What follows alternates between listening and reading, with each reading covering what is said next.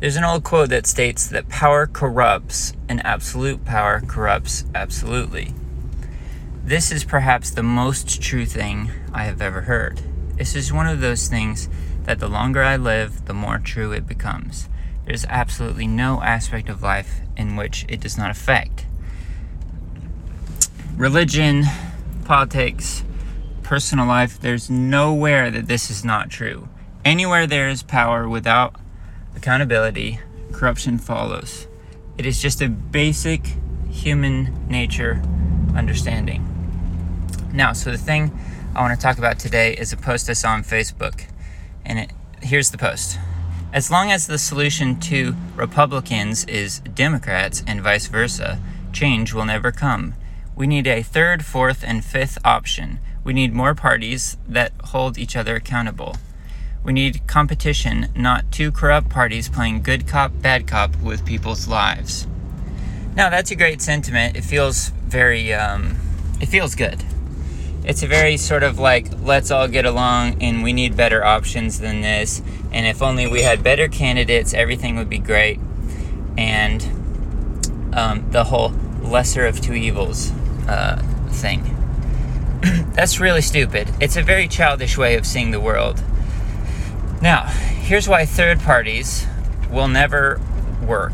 The whole third party philosophy is total BS, really. Because power corrupts, it doesn't matter who has the power. Once they have it, corruption follows that. So this idea that Republicans are corrupt, Democrats are corrupt, but if only we had that third party candidate, everything would be perfect.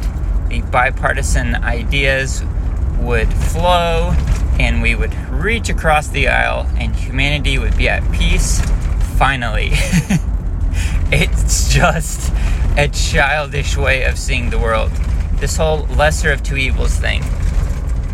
Here's why I have a problem with that statement. People always go, oh yeah, it's just the lesser of two evils. We always got to vote for the lesser of two evils. Wish it wasn't like that.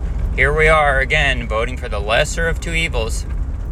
That implies that there was someone that you had in mind which did not have evil within them.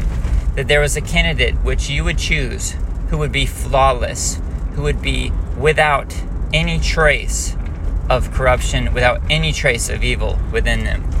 That is not possible. If you yourself were the candidate, that would not be possible. Every single person has evil within them. The other thing is that ignores how easily our opinion of someone can be swayed. I think about when Mitt Romney was running and how they labeled him as this sexist pig because he had a folder with a bunch of women's resumes in it. Now, if Romney's guilty of anything, he's guilty of being a spineless coward, and I do think he is a spineless coward. But other than that, there's nothing about him that is particularly offensive.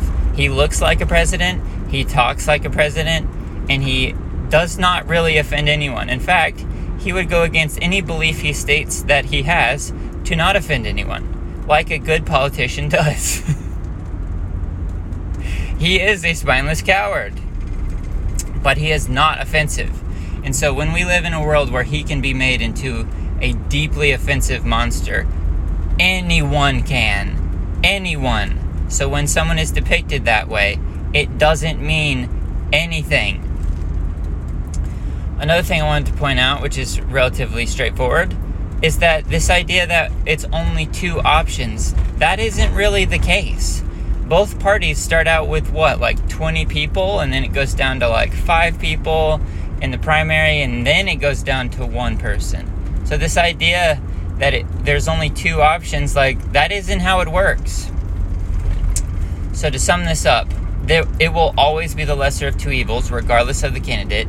Number 2, the candidate doesn't matter that much. It's what they do for the world. It's what they do, what their policy does for the average person that matters. So if you like their personality, that doesn't matter. If you don't like their personality, that doesn't matter. They aren't coming to your dinner party on Sunday. They don't know you. It doesn't matter if you like them or not. It only matters what they will do in their office that will affect you and will affect all of us. And then 3, it is much better, whatever side of the aisle you're on, to take the candidate that you think fulfills the ideas you have and put them within one of the 2 parties than to think that somehow a third party is going to fix anything. A third party is not going to fix anything because, yeah, you may think the Libertarian Party or the Green Party or whatever is pure right now, and you would wholeheartedly vote for them because you see them as pure.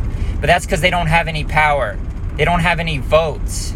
If you ever got that third party to the point where they had enough votes to sway the entire country, you would, out of nowhere, start to notice that they were very corrupt, as any other party would be with that level of power.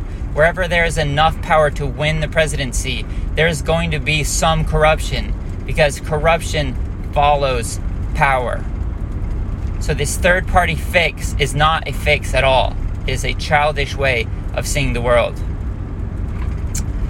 The best we can hope for is people that are moral because of sort of a Judeo-Christian outlook on the world, and that they are that their corruption is stemmed or is kind of trimmed back because of their commitment to that, and that they are open to transparency, and that they are open to accountability. The reason that people like Trump so much is that he is so transparent.